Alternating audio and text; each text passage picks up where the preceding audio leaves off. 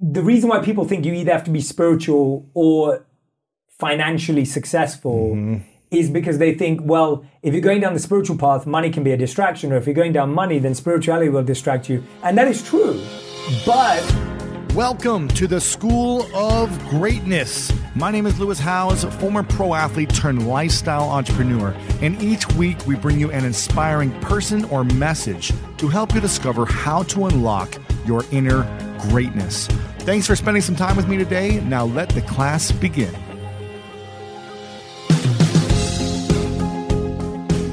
Welcome back, my friend. I am so excited about today's episode. I'm bringing on my good friend, Jay Shetty, who's a #1 New York Times bestselling author, award-winning storyteller, top podcaster in the world, and truly a dear friend of mine. And we wanted to come together for a fun series that we'll get into in just a moment. But I wanted to let you know that today's episode, which is all about spirituality and becoming successful, is only the first part of our conversation. The second part of our interview, which is all about intimate relationships, is going to be on Jay's podcast, On Purpose, later this week. So make sure to go follow his feed wherever you listen to podcasts so you don't miss out on the second part of this conversation. You can also find the link in the description to his podcast as well. If this inspires you in any way, make sure to share this with someone that you think needs to hear it, and let us know what topics you would like us to cover more in this series about awkward therapy conversations. Okay, in just a moment, myself and the one and only Jay Shetty. From now until March 19th, Whole Foods Market is running their sales event, Taste the Mediterranean. It's a store-wide, flavor-packed journey of regionally inspired selections. Save on Mediterranean-inspired flavors like Parmigiano, Reggiano, charcuterie, and ground lamb. Find sales on animal welfare-certified meat. Save on seafood like whole bronzini and sustainable wild-caught sockeye salmon. Stock up on wallet-happy Mediterranean essentials like feta cheese crumbles and whole wheat pita pockets. Wines from the sun-soaked vineyards of Spain, Greece, and Italy start at just $8.99. Must be 21 plus. Please drink responsibly. Taste the Mediterranean now at Whole Foods Market. If debit is your go-to card, Discover thinks it's time you get rewarded too. So check out Discover Cashback Debit, a game-changing checking account with cashback on everyday debit card purchases. That's right, cashback isn't just for credit cards anymore. Whether it's a movie date, flea market find, or midday latte, you can start earning cashback, and there are no fees, period. Check out transaction eligibility and terms at discover.com/cashbackdebit. Discover Bank, member FDIC.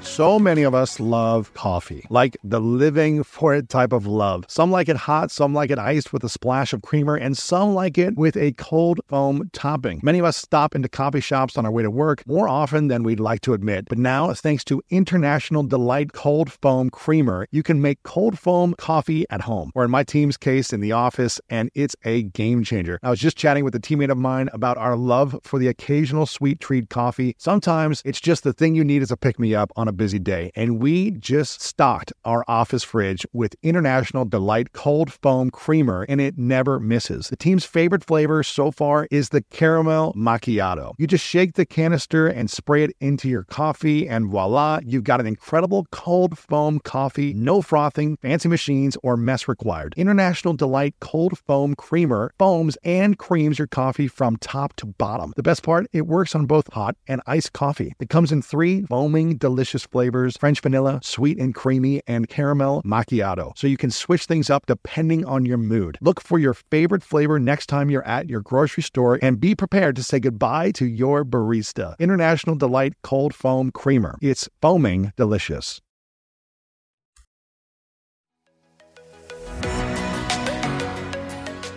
All right, welcome everyone. Me and Jay are here. And a year ago, Jay and I were having conversations, and we said, wouldn't it be interesting if we do a new series where Jay's got one of the biggest shows in the world. I've been doing my show for a long time. And we said, what if we could come together and do a different topic, a different theme, a different style of conversation where we're typically interviewing other people. And I said, let's create something where it's like awkward conversations or awkward therapy, right? Where neither of us are therapists. But Jay has this incredible background from, being a monk and really being a meditator for a long time in your life and having the mindset of this monk mindset, where I've had more of the athlete mindset, playing sports my whole life at a high level. And we said, what if we could bring our real world experience from these different perspectives, come together and answer kind of challenging questions that we get a lot from our different audiences. And so we're creating, this is part 1 of Awkward Therapy. Yeah. And we've been trying to make this happen for a year now. We're finally here. So what's the first question that we are going to answer? The first topic that you think we should really dive into? Well, I was going to start off, Lewis, though, by saying that the thing I love about this is we have these conversations anyway. All the time. Offline, all the time. All the time. And so for those of you that don't know, me and Lewis always make sure that we see each other at least once a month to have dinner together, go on a hike, hang out. And that will inevitably turn into this... It's 4-hour conversation. 4-hour conversation about life. Yes. And we just thought, how cool would it be to have those conversations that are uncomfortable, that are pressing on taboo topics, that are a bit thought-provoking, pushing on the side of like, oh, that feels really awkward and uncomfortable. Because I think that people are thinking this, but they don't have a place to say it. Yeah, and we say it to each other, and I'm like, I don't know if we could say this outside of this private conversation, or if we're gonna get a lot of backlash, or maybe I shouldn't have said that, Jay. These conversations that it's just like, how can we create a safe environment to have open conversations? Yeah. I love what Emmanuel Acho has done with his conversations with a black man, right? Yeah. It's like these kind of uncomfortable conversations. How can we just put these things out there and be open-minded to it, not be so judgmental or critical? There's no right or wrong, but we're going to come together and have conversations to try to figure out some solutions to some of these bigger questions that a lot of people have. Yes. And obviously you've done a lot of work on your own, and you've interviewed and are friends with a lot of top elite individuals in different walks of life, myself as well.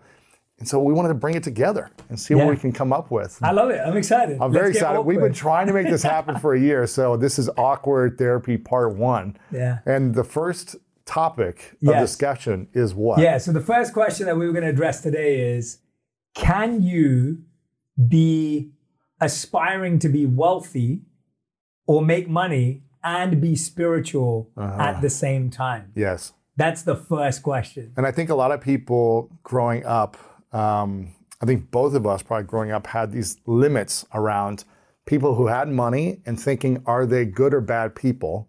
Are they controlling? Are they mean to people? If you have money, can you be a good person or have some spiritualness to you? Or is it only one or the other? You can either be Mother Teresa and serve, you can only be Jesus and wash people's feet and be, humble, or you're this money-hungry individual, right? Yeah, yeah.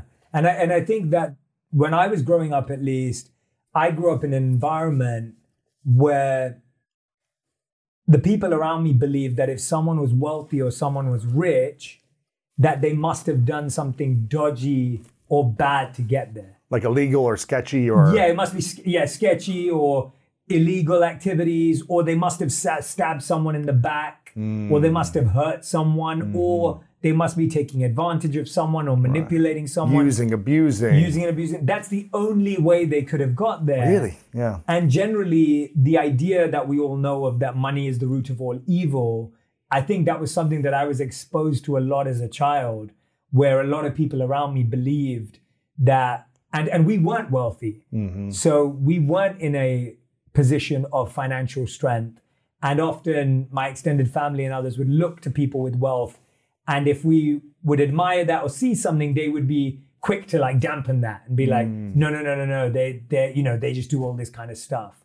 And so I think there was always that negative view towards people who are rich. How do we get to a place of, should we admire people that are wealthy? Should we look to that and say, it's really cool what they've built? Should we admire the accomplishment of amassing a ton of wealth? Or is that not something to admire? You always ask the best questions, man. This is like... You know what I mean? That's such a great question. Do you admire the results, or do you admire the person they've become on the journey of accomplishing the results and how the actions they had in order to get there? So this is not an interview, Lewis. So I'm going to make you answer that question first. I want to hear your thoughts because I've got my answer. I know what I want to say. Well, I think this is interesting because I was going to ask you about. It's not an interview. No, I was going to have a conversation about how you first, because I remember having this conversation years ago with you, where you never thought that like making money was for you. You were just like struggling in New York City, trying to make it, and kind of live like month by month in a sense. And you told me you kind of had this limit around, can I be spiritual and make a lot of money? Can I serve the world, make wisdom go viral, and also is it okay to receive money? Is it okay to like charge what I'm worth or charge more for my services? So I remember having this conversation with you, and I was like, I vaguely remember what I said. I said, I think you're doing a disservice to yourself by not generating more to be able to then hire more people to scale this message beyond. So you're not putting all the weight on your shoulders. To be able to invest in more nutrition and food and comfortable sleeping space for yourself, all that stuff, so you can serve at a greater level. And so I think I'm answering the question whereas like, I think if you're doing your life and you're being in service and being the best you can be and as kind as possible to people on that journey, then I think it's both admirable and it's cool to see what you could create financially as well with the impact you're creating in the world. But it's all about how you show up on the day-to-day, how you treat people in the journey of amassing the wealth. I think that's a good But if you've generated a lot of money, but you've been a jerk or you haven't been in service except for to yourself only, then that's not something to admire as a whole man perspective, I think. Yeah. That's my thought. I think that's beautiful. I love that. And I remember that conversation as well. And I want to go back to that question you asked though, because it's such a powerful question that should we admire people who are wealthy? And I think we have to be careful about what we admire because what you admire will be what your actions aspire towards. So and you'll start taking on those actions. Correct. You'll start taking actions and behaviors and decisions towards what you admire. And so I would say that I've always admired people who had a purpose. That's what I admire deeply. When I meet someone, I'd say there's two things that I admire: purpose and humility. Like if I meet someone who has purpose, they're willing to sacrifice, they're willing to do whatever it takes, they are mission driven, they want to serve the world. It's why I was always a fan of yours from before we even met. And we knew each other because I was like, oh, here's a person who really wants to do good in the world. Here's a person who really wants to give. And so I think that's the first thing I look for. And then the second thing I deeply admire is someone who has humility, someone who I feel that they were really doing it from the goodness of their heart. So I think for me, my admiration has always been for those two things. And I don't think I can tell someone whether what they admire is right or wrong, but I would say that if you admire something, your actions are going to start dictating your journey in that direction. Right. And so you have to be careful what you admire because that's what you're going to chase. Right. And so I would say that I like admiring purpose and humility because I think they are worthy of a pursuit. Sure.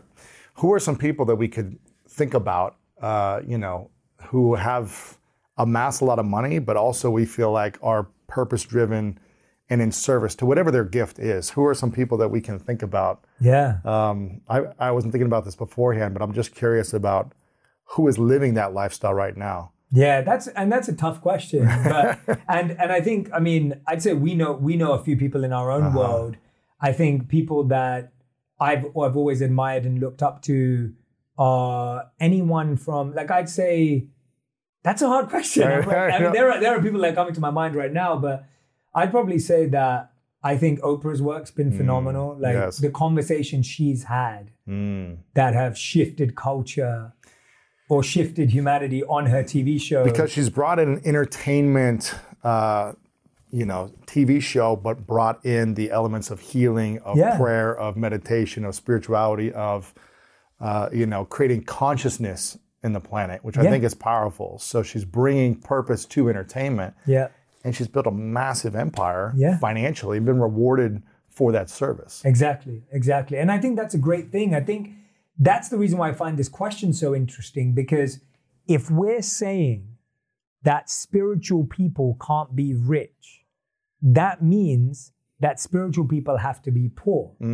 That means all the people that are rich are not spiritual. Right. Is that the world we want to live in? No. Do we want to live in a world where the wealthiest people or the most externally, people who have the most resources are people who don't have spiritual intention? I don't know if that's the world I want my kids to grow up in or the world that I want to live in. I would rather grow up in a world where the most influential people had a deep spiritual intention. Yes. And with that spiritual intention, they were, I guess, were rewarded financially for their level of impact and service. Yeah. The challenge, the interesting thing is, if you have that much humility and you have that much spiritual intention towards your life and service, does the money matter? Yeah. Does it matter as much, like the more you earn? And does it really impact the individual's life if they have $1 million or $100 million?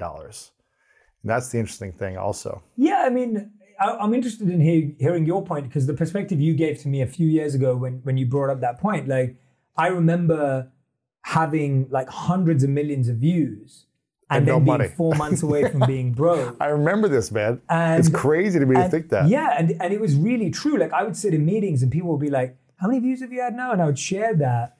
And I was getting all this incredible feedback. And then I didn't have any money, and I was literally going to be broke in 4 months. And what I realized was that was negatively impacting the amount of impact I could have sustainably, long term. And it's what you said to me, that what if you're making money, but then you're investing that in your team? What if you're expanding and creating more opportunity? Like today, where we have teams across the world, you have your team here, I have my teams, who are also living their purpose. Yes. And we can only employ them because there's growth in this regard. And then they're getting to have a deeper impact. So to me, it depends on what scale of impact you want to have. Yeah, and I think also spirituality for me is harmony.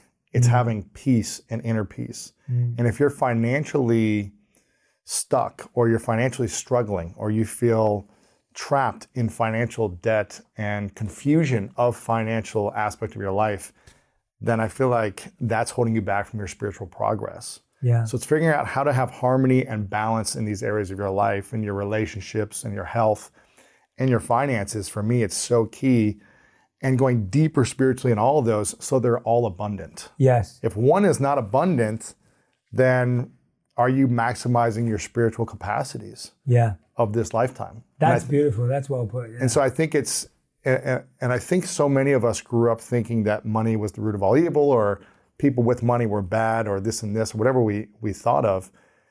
But I think it's time to start changing the narrative and saying, okay, I'm going to use money for good. And how can I make a commitment to myself to use some of my money to be in service of other people, not just all for myself, or needing the flashy cars or things. We both like nice things. You like fashion and experiences. I love travel and adventure and healthy foods and investing in that. You know, we take care of our health. We have trainers and nutritionists, these things.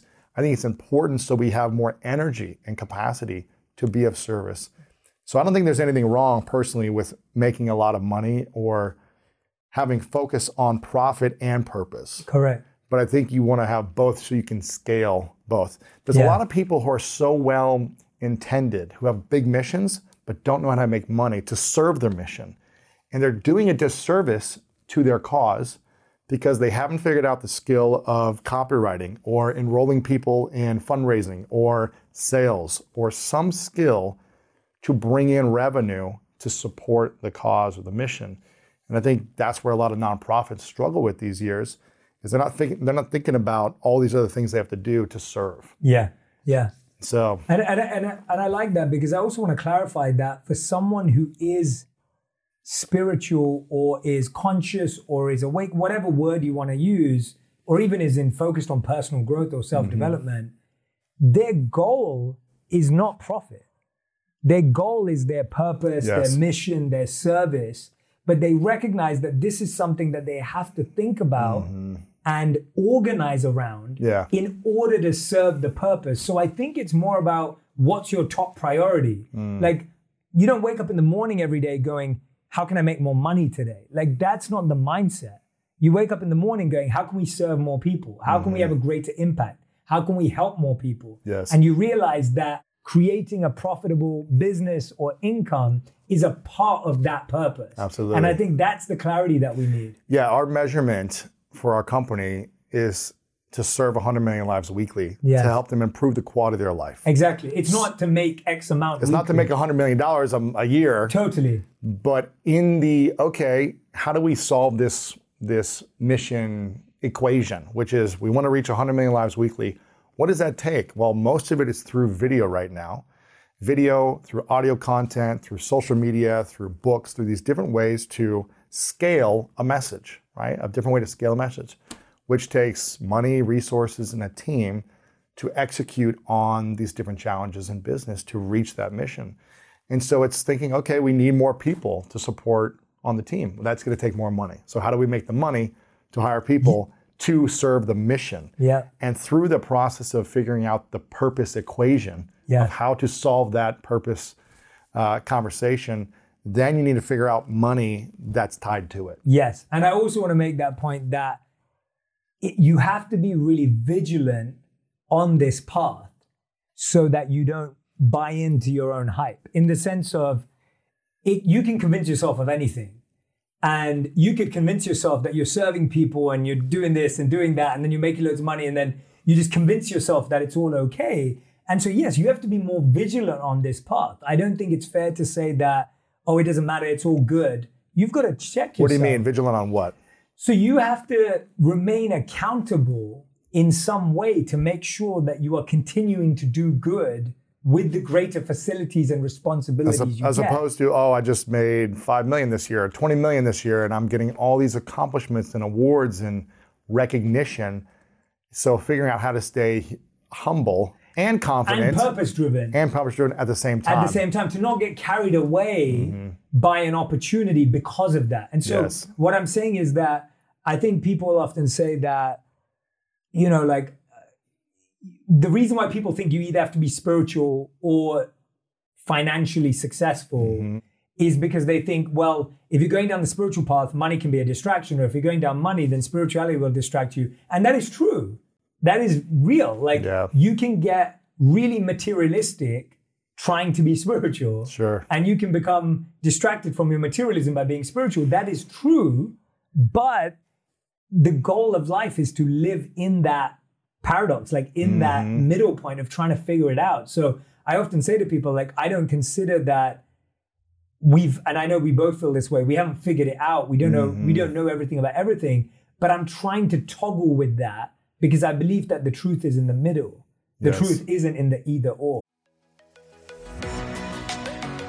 I've recently joined the world of home ownership. And one thing I've learned is that there's so much more freedom with what I can do with my home, but also so many more decisions to make. Figuring out where to start on big projects like a complete room makeover can be overwhelming. But with Crate and Barrel's free interior design service, a design pro can provide design and styling help for projects big or small. Whether you're redesigning your living room, choosing a new dining room table and chairs, or even just styling a bookshelf, work one-on-one with a design pro who will work with existing furnishings and help you choose new ones. Get 2D layouts and even 3D renderings so you can actually see your space to help you decide. Did I mention it's free? Yes. Having fun exploring the possibilities of what you can redesign or have the design desk help. Go to crateandbarrel.com or your local store to make an appointment with the Crate and Barrel Design Desk.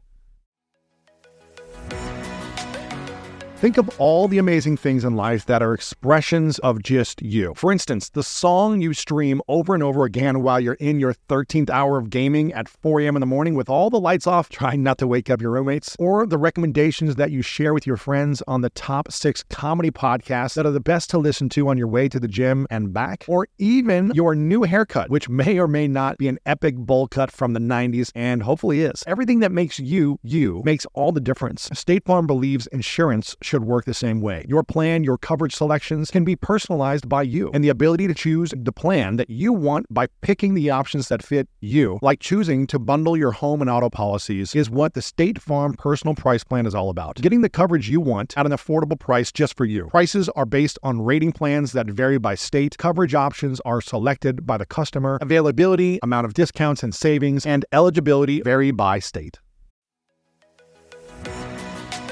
The enhanced American Express Business Gold Card is designed to take your business further. It's packed with benefits like 4 times membership rewards points that adapt to your top 2 eligible spending categories every month on up to $150,000 in purchases per year, and up to $395 in annual statement credits on eligible purchases at select business merchants. The Amex Business Gold Card, now smarter and more flexible. That's the powerful backing of American Express. Terms apply. Learn more at americanexpress.com/businessgoldcard. Yeah, and I think it's interesting. I want to talk about also how we have individually stayed accountable, humble in our growth and our trajectory individually, because there's at one point where I had no followers and one point you had no followers and we had no business. And now both of us have, an ascension of audience, of opportunities, of money, of accomplishments, awards, things like that. I'll ask you first, and then I'll answer. How have you? Stop asking questions, Lewis. This is not the school of greatness. But I'm curious how you have managed the rise to financial gain over the last 5 years, and audience gain and recognition gain. How have you? And I'll answer it myself. How have you personally stayed humble in the process of the rise financially? Well, I mean, yeah, it's like. It's that's what I mean by the vigilance, like in the sense of you can't ever be complacent about your inner journey. Mm-hmm. So if at any point you think you're humble, you're automatically not humble. If you think you're... So I need to stop saying that to my girlfriend. I'm so humble now. I'm just kidding. Yeah, it's like if you think you're humble, you're not humble. If you think you've been really grounded, you're not grounded, because that automatically cancels out the other. But at the same time, I would say that for me, what are my anchors? And I think I look at them as anchors. So my first anchor is impact is always greater than income. There is always more impact you can make. So I know that for me, what I'm trying to do with the work I'm doing is video was an entryway into a journey of transformation. I wanted people to move from videos, to listen to the podcast, to read the book, to come to events, to come to retreats with me in India. Like I want to help people go as far on their inner journey as they possibly can. That's my personal mission. Is if someone just wants to watch a 3-minute video and it makes them feel better, that's beautiful. But if someone one day wants to come with me to India and live the life I lived and have a deep inward journey, then I want to be able to facilitate that. I'm still building that bridge to people's deepest selves. Yes. And so the first thing that always humbles me and grounds me is I've got a lot of work to do. Yeah. There's so much suffering and pain in the world. There is so much unrest in the world. There is so much trauma in the world. So we've got a long way to go. Yes. So all the awards and the views, they give you confidence that you're going in the right direction, but you'll know you're far away from the destination. So that's one thing. I think the second thing that really helps me is being around, still spending time with my monk teachers who have very different vision as to what is valuable in life. Yeah, because they don't care about material possessions or money and none of it. They don't care. And so they're not impressed by that. And so to be around people who don't admire certain things helps you lose taste for it. It's kind of like when I'm around... You're just a man. Yeah, like exactly. Marcus Aurelius. Go on. Marcus Aurelius, the story is that Marcus Aurelius would walk through, I guess, the town and just have someone saying, "You're just a man," when everyone was praising his name and kind of bowing to him and saying, "You're like this God," right? Yeah. And it's having that accountability that you talked about, people in your life that admire you for who you are, not for what you're creating in the world, right? For just your kindness, your heart, your humanness, not the brand that you have built as an individual. And I think that's so important to have. My girlfriend Martha over Christmas. Love Martha. They did it. She's great. Over Christmas, they have this like little game that their family does where you pick out like a word that's going to be your word of intention for the year. And it's supposed to be the word you need. Like everyone picks out That's a word. beautiful. I love that. And you hang it in an ornament that goes on like a tree. And then you look at it again the next year, and then you're always reminded of this word. And there's different words like confidence and self-worth and intention and all these things. And can you guess what my word was? And these are random, right? So Okay. you don't know what it is. You pick it out, and it's random. Okay, let me think. Love? That's what we've been talking about, which is humility. Oh, right. No way. It's I humility. don't think you told me that. Yeah, I haven't. So it's humility. Wow. So she picked it out, and you read it in front of there's like 20 of her family I members. had no idea about that. And I was like, humility. They're all like, yes, you need that. I was like, no, you were humble. No, I know, but I was like, I can say you're I was like, humble, I feel like I'm pretty humble, but it's funny when you said that, like when you're saying you're humble, you need more of it. And I think the thing is, it's always a great reminder. Whether you're super humble or not, it's a great reminder because life will bring things to humble you if you do not consistently stay humble in your life. Yeah. There's injuries, sickness, attacks online or controversy, whatever might come up in the world, and it's going to continue to come up. Yeah. But as long as you have the accountability and the right people in your corner who call you out on your BS and also celebrate you when you're doing good things as well, I think that's important to have. I agree. I think life is a journey designed to disconnect you from your ego and dissolve your ego. If you think about life as that is the journey. Yes. And so as much as you willingly hand over of that journey, the less it's being pulled away. And what I mean by that is, and it's what you said, when you really think about any success you have or any impact you've made, there is someone who has helped you get there directly or indirectly. So for you to say, I am self-made, it isn't completely true because there was someone indirectly or directly that helped you get there. So if I say that, people appreciate how I communicate ideas today or certain ideas, I have to thank my monk teachers who taught me that wisdom. Or if someone says, hey, Jay, like you're really resilient or you've broken through a lot of challenges, but then you have to respect the people that tried to pull you down. And so that gave you the opportunity to overcome adversity. Exactly. Yes. And so either way, Yes. there have been people who have helped you get to where you are. And so you can't claim the ego of, I did this all myself. And I think there's also something to be said for humility and receiving acknowledgement from others and to yourself. Yes. And Yes. celebrating what you've also created. I love the acceptance award of Snoop Dogg where he says something like, and I want to thank me. Yeah, I want to first thank of all, I me wanna for thank all the late nights, all the early mornings, all the hard work, and I thank me for never giving up on me. Yeah. And I think there is this over humility sometimes too, where people are like, well, I'll be like, hey, Jay, it was so amazing what you did. And when people say, it was nothing, it wasn't me, I get to praise everyone else.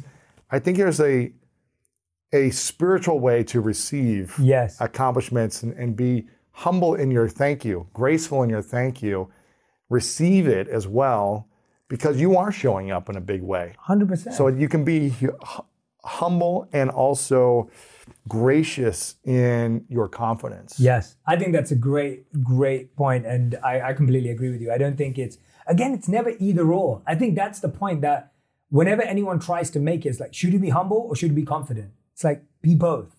Should I be successful or should I be spiritual? It's like, be both. Like you can be both. Like, and we need to be both because sometimes you are going to need to, I agree. Like when you reject praise what happens? Or genuine acknowledgement, what ends up happening is you lose the opportunity for someone else to express gratitude. To give. You've blocked that ability for them to give. You're robbing someone's gift. Yes. And that's a no-no. No. We'll talk about a whole nother session on the law of attraction and the hustle. Yes. But there's something to be, and people that make money know how to receive because they receive money. And there's a flow also. There's a flow to it the ones who are really good don't hoard it, right? Yeah. They let it in and they let it out. It's like Yeah. a cycle, and they're investing it and they're spending on people and they're building things, and they don't say, no, I'm not ready for money. Don't give it to me right now.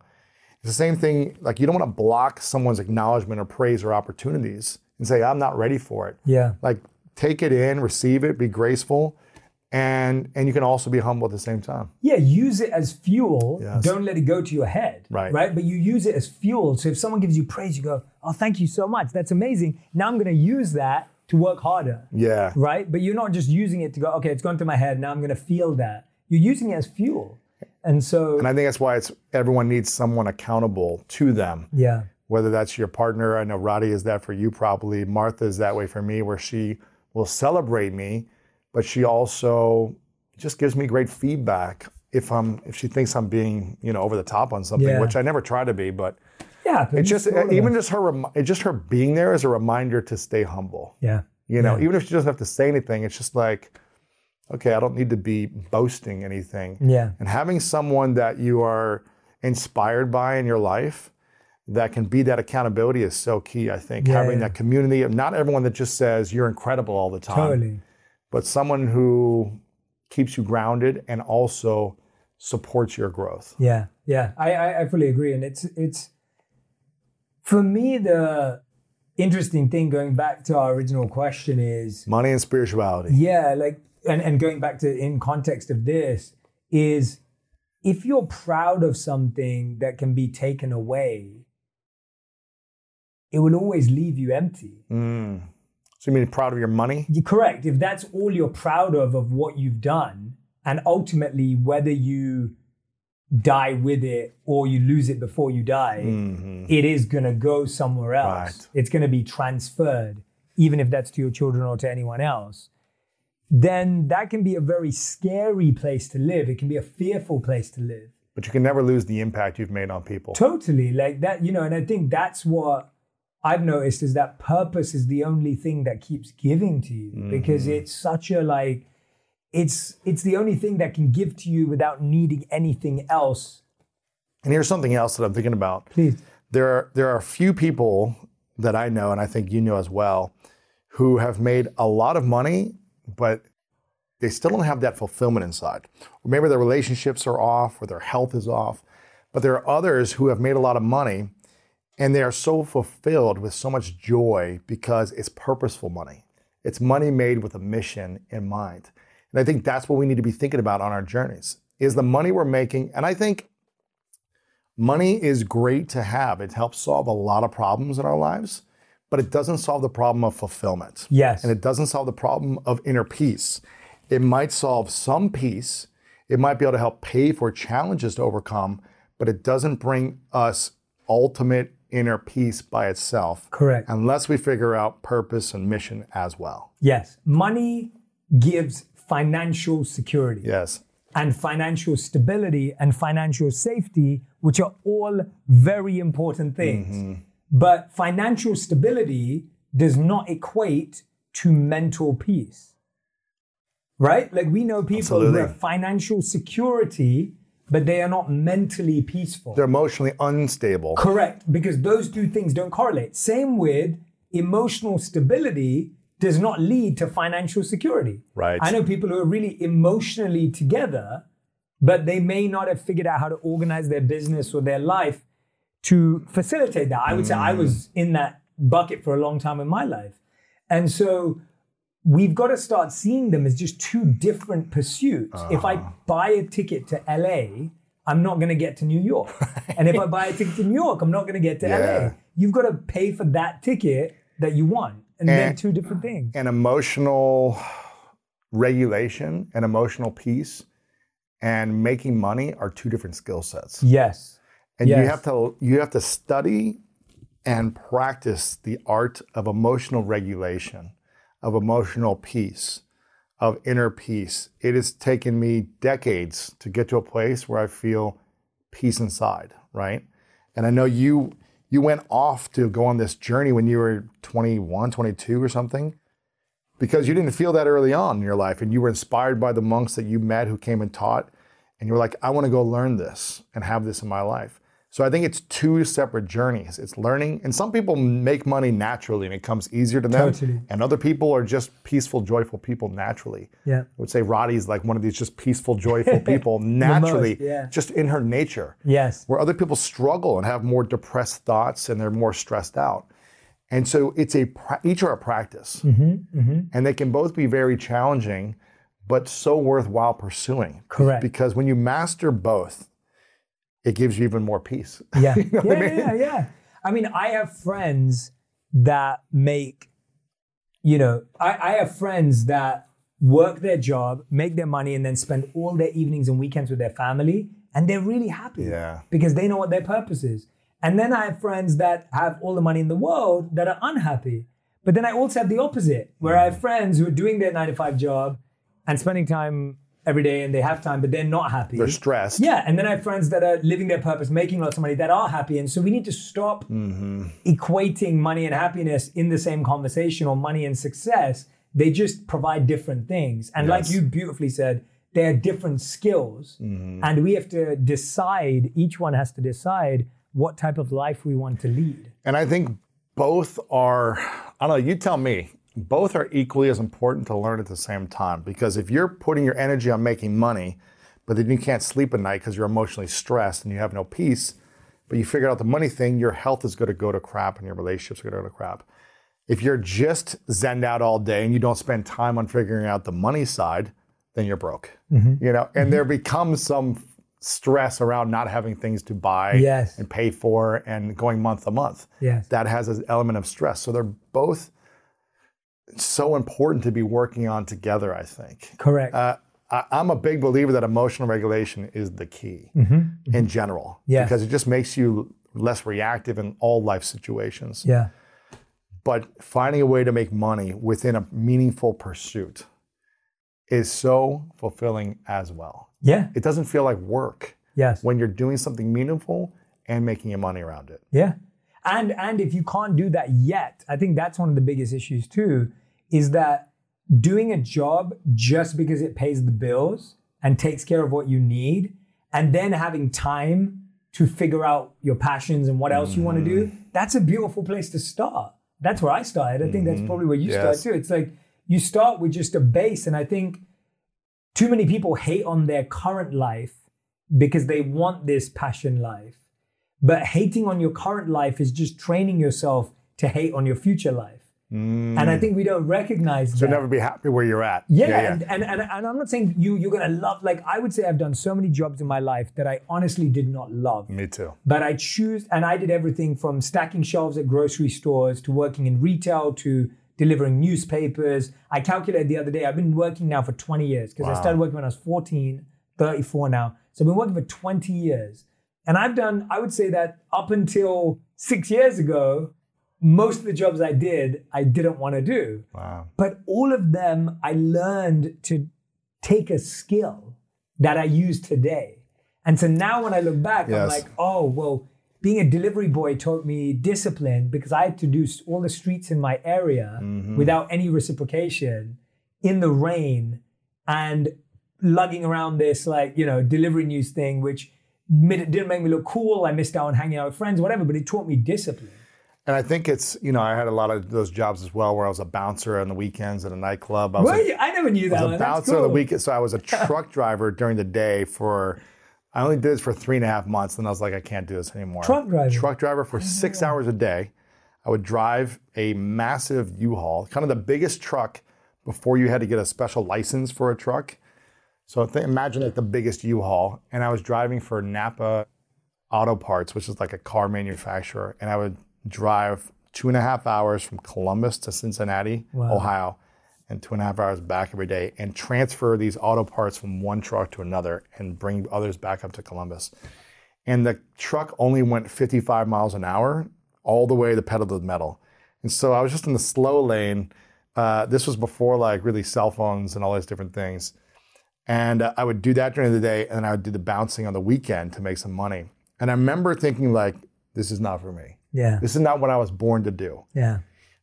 But I think in those situations, just like you had in your situations, it's figuring out how to be purpose in the thing you're doing, be joy, be fun, in those moments, while you're thinking of like the next thing to get out of, or how to get out of that into the next thing, what you want to be doing. And my career not only requires me to travel, but also gives me the freedom to. Traveling has brought me so many positive experiences and memories. Like that time I spent the holidays at an Airbnb in Big Bear with some of my extended family, and it was the perfect way to come together and connect with my family that I don't see that often. If you have a similar setup that allows you to travel often, have you ever thought about your empty home while you're gone? More specifically, how you can make some extra money by keeping your home occupied while you're out of town. I'm a big advocate for setting up a side hustle to give you an extra stream of income, and Airbnb hosting is an easy place to start. Many people host on Airbnb, including some friends of mine, but there are some people out there who've never even realized their space could be an Airbnb. Hosting can easily fit into your lifestyle, and it's a great way to earn some extra money. So if you have a home, but you're not always at home, you've got yourself an Airbnb. Your home might be worth more than you think. Find out how much at airbnb.com/host.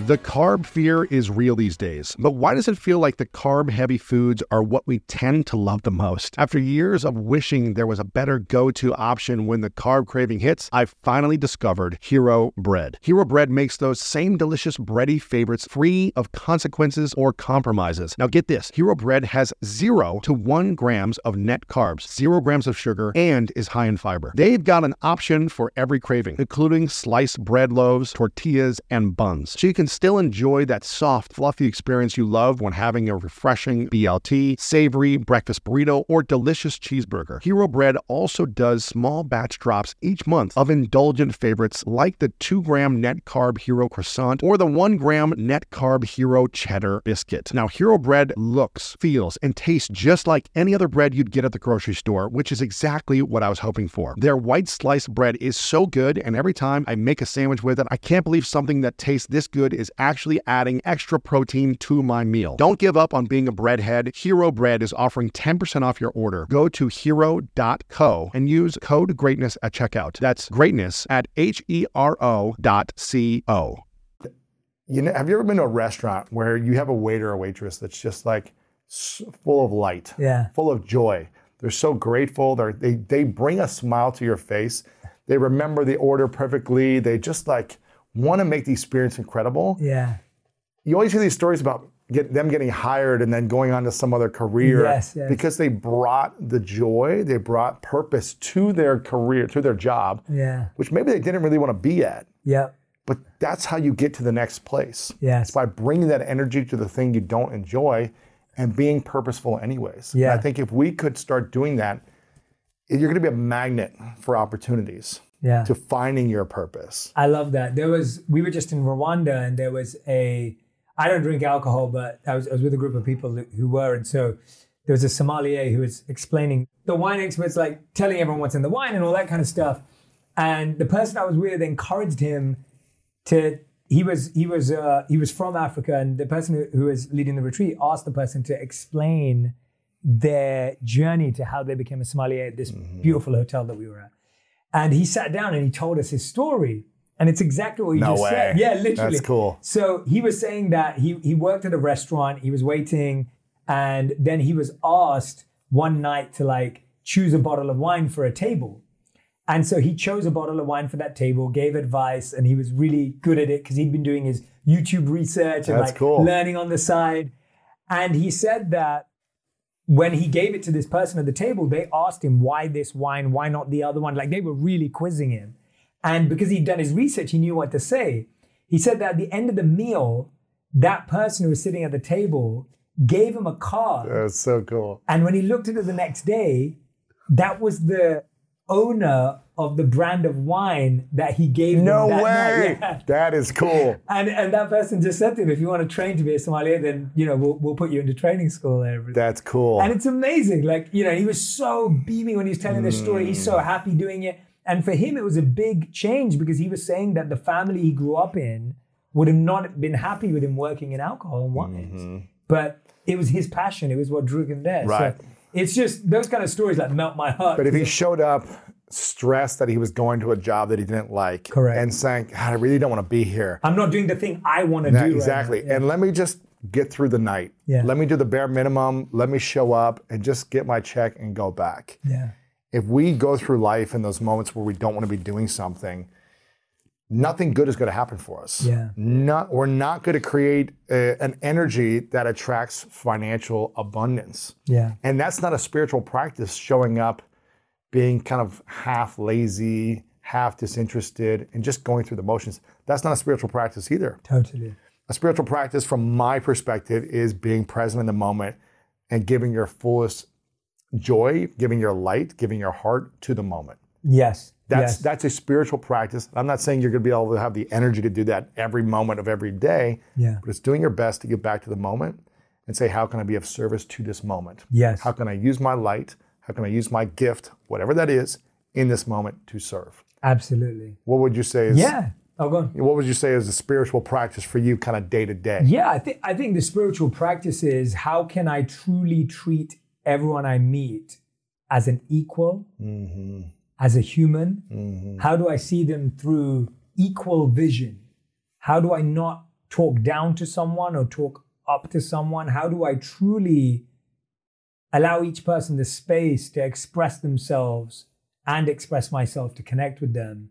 And if I'm going to a place of work, if I'm going to a place of wherever I am, how can I show up believing that my positive energy and what I put out in the world will some way come back to me? Yeah. It may not. It's hard to believe that, though. It's hard to believe that, but it will. I've seen sometimes, it's like an investment. Like sometimes you make an investment and you don't see the benefits till 20 years later, but you're so grateful for it 20 years later because it almost surprises you.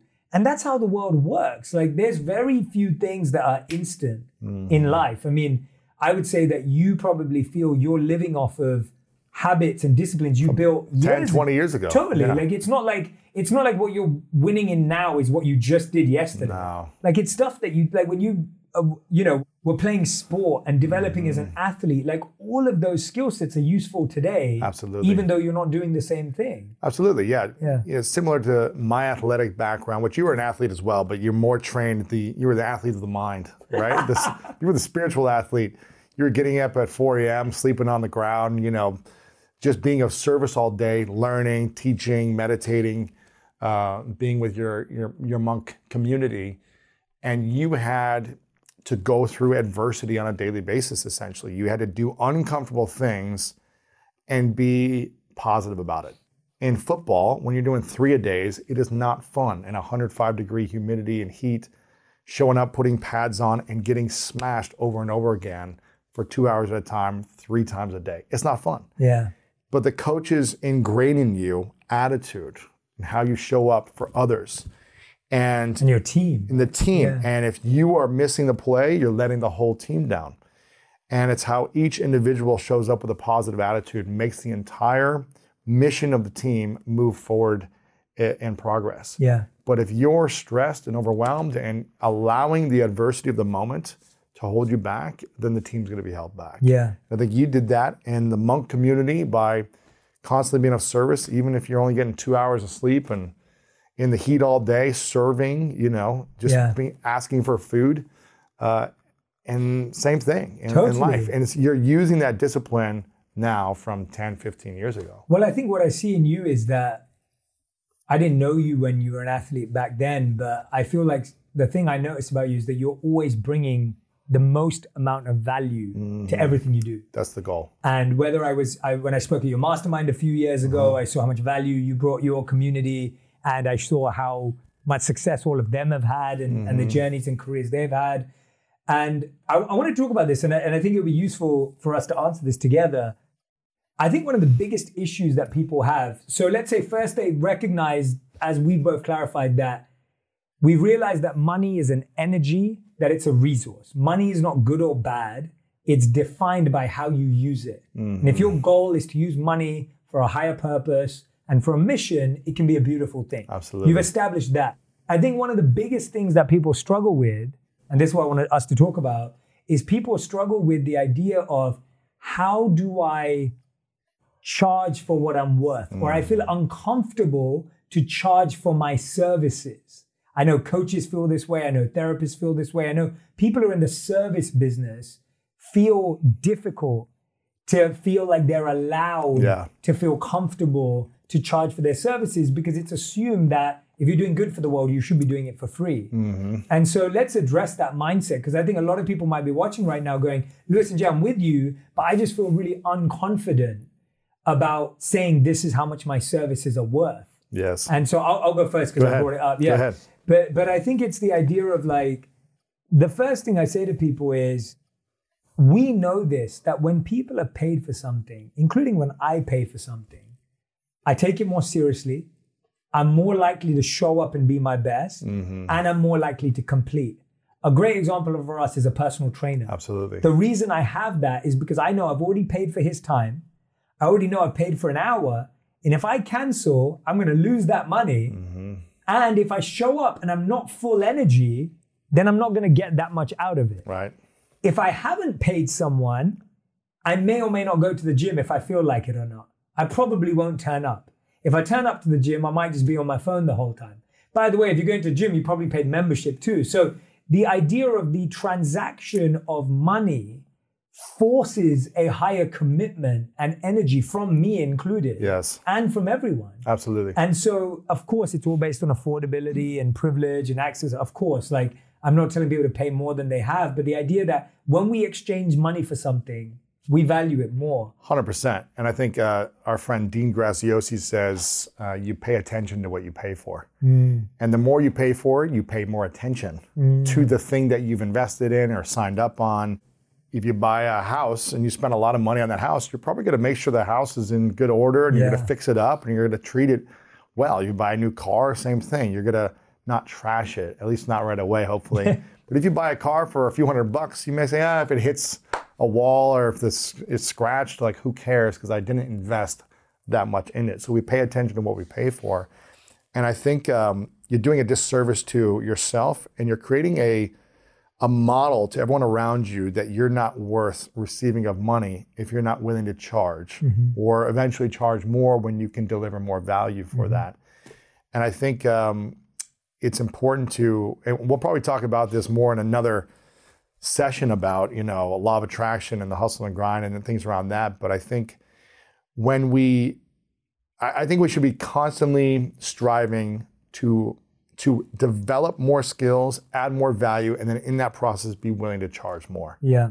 Otherwise, we're staying stagnant. And I think you just hit the nail on the head. It's that you're charging for your skills that you've developed, and you're not charging for the time. You're charging for the time it took to build those skills. And the value you can deliver with the speed of a delivery, hopefully. Correct. Because I think a lot of people feel like, I can't charge that much for an hour, or I can't charge that much for X or Y or Z. But it's like, you're not charging for that hour. You're charging for all the hours that it took to build that. Exactly. And I think a good example from my personal life is I'm paying for a therapist/coach right now I pay her like kind of a lump sum for 6 months for a certain amount of sessions. But if I was to average the sessions out and call it per session rate, it's around $700 a session, right? For an hour and a half, which is probably the highest amount of any therapist out there. Yeah. So therapy is maybe $150, maybe $250 on the high end. Some of the celebrity therapists are $500 a session. So I'm paying above that, and I'm paying it because I'm getting incredible results from my inner peace. Yes. And it's worth it. It's worth it.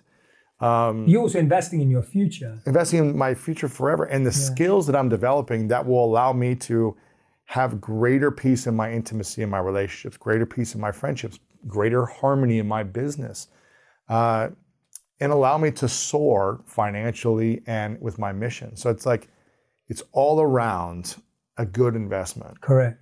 Even if it's 3 times more than the average, right? Correct. For me, it's worth it. Yeah. Yeah, and other people that may not make sense, of course, based on where they're at, and I get it, but there is an investment that will make sense for you.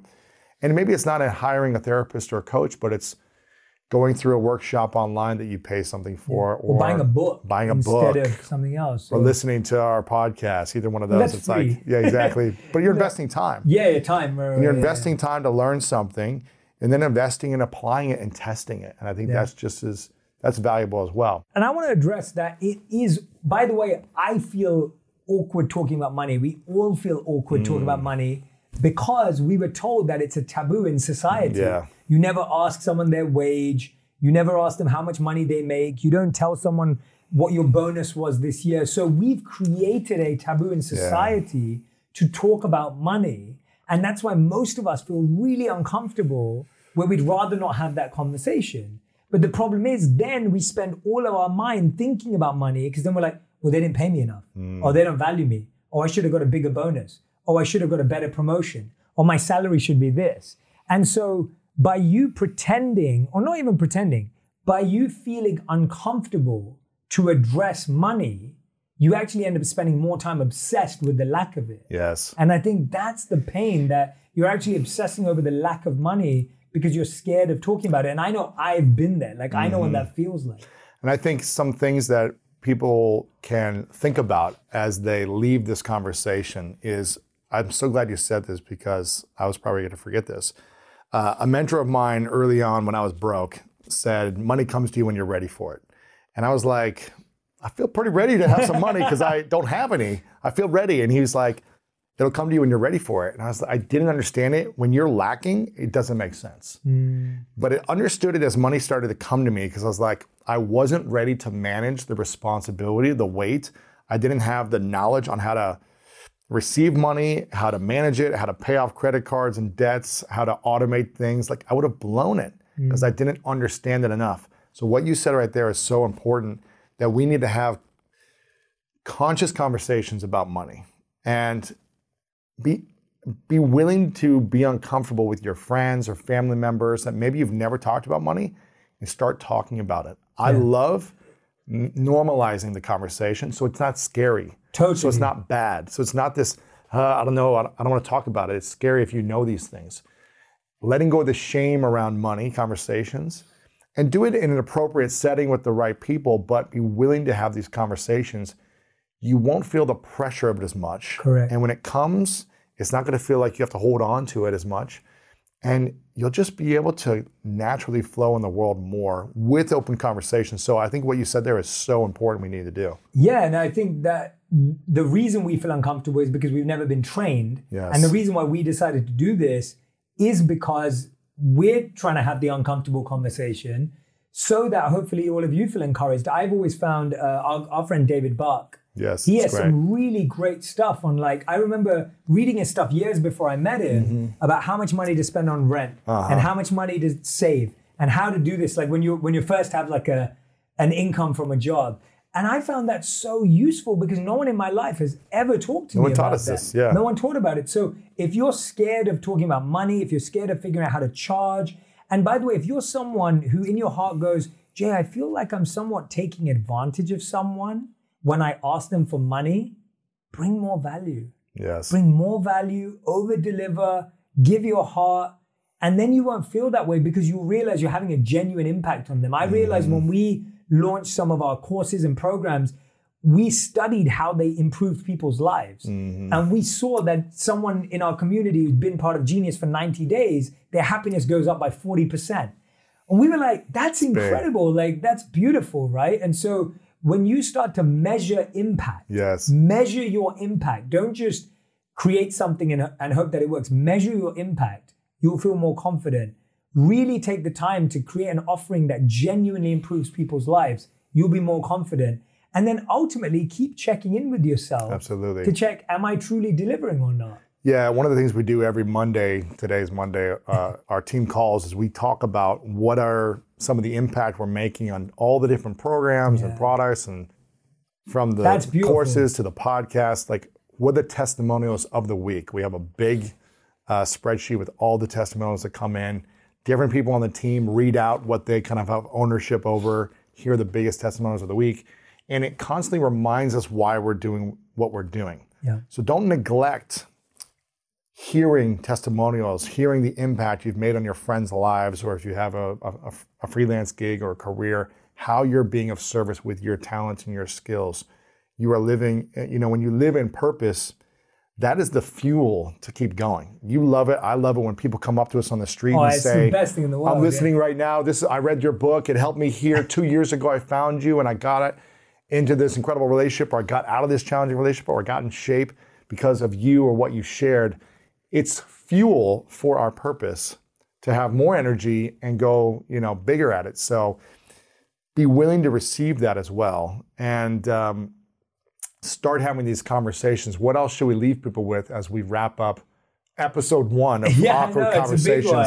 I think my big takeaway from today's conversation is we all have to evaluate our relationship with money. Do you have a positive relationship? Do you have a negative relationship? Do you have a neutral or void relationship? Most of us don't realize that we all have a relationship with money. If you don't talk about money, that's like not talking to someone, right?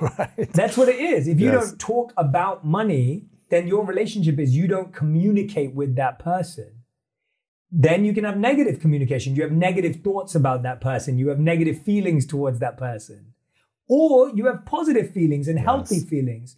Figure out your relationship. And the quote or the wisdom that changed my relationship with money was this beautiful thought by Martin Luther King, which was that the people who love peace, and I believe I'm a person who loves peace, I believe you are, that the people who love peace need to learn to organize themselves as well as those who love war. Absolutely. And what I realized was that the challenge with spirituality or positivity in the world was that it was not organized enough.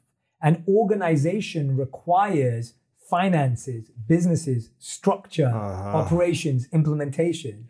And so to me, that was something that really made me realize that if I truly believe I want to positively improve the world, I have to think about money. It's not my goal. It's not my obsession. It's not my priority, but I can't ignore it. Because if I ignore it, it's going to negatively impact everything. There's another viral quote online that says it's better to be a warrior in a garden than a gardener in a war. And I think we need to train ourselves to be prepared for the financial world, for the ups and downs of the financial world, for just the world in general that has a lot of ups and downs, and be prepared for all of it with a spiritual practice and a financial practice as well. I think that's the key, so that you're not stressed when life comes at you with war. Because there will be some war at some point, whether it be metaphorical or spiritual war or a war on something, right? And for us to be prepared on both financially, spiritually, and be working on both of those will be so key. So if you guys enjoyed this conversation, let us know in the comments below and tell us what topic you want us to go over next in this series with me and Jay. Also, make sure you check out Jay's show on Apple Podcasts, Spotify, On Purpose with Jay Shetty. Make sure you check it out. Subscribe there. Subscribe over on Jay's YouTube channel as well. Below, we'll have all of this stuff linked up. We're going to be doing a series of this going back and forth. So the next episode will be on Jay's show, and then we'll come back here on the School of Greatness. So make sure you subscribe to Jay so you can get all the content we do together in this series, where we're covering uncomfortable, unique, taboo topics around life. So make sure to check it out, subscribe, leave a yes if you enjoyed this, and if you want more, and share what topic you want to see more of below in the comments on YouTube as well.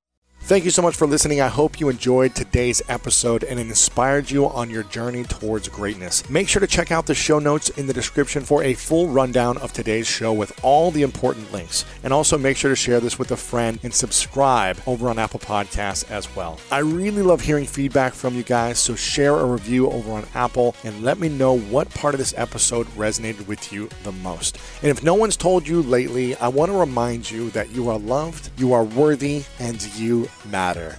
And now it's time to go out there and do something great.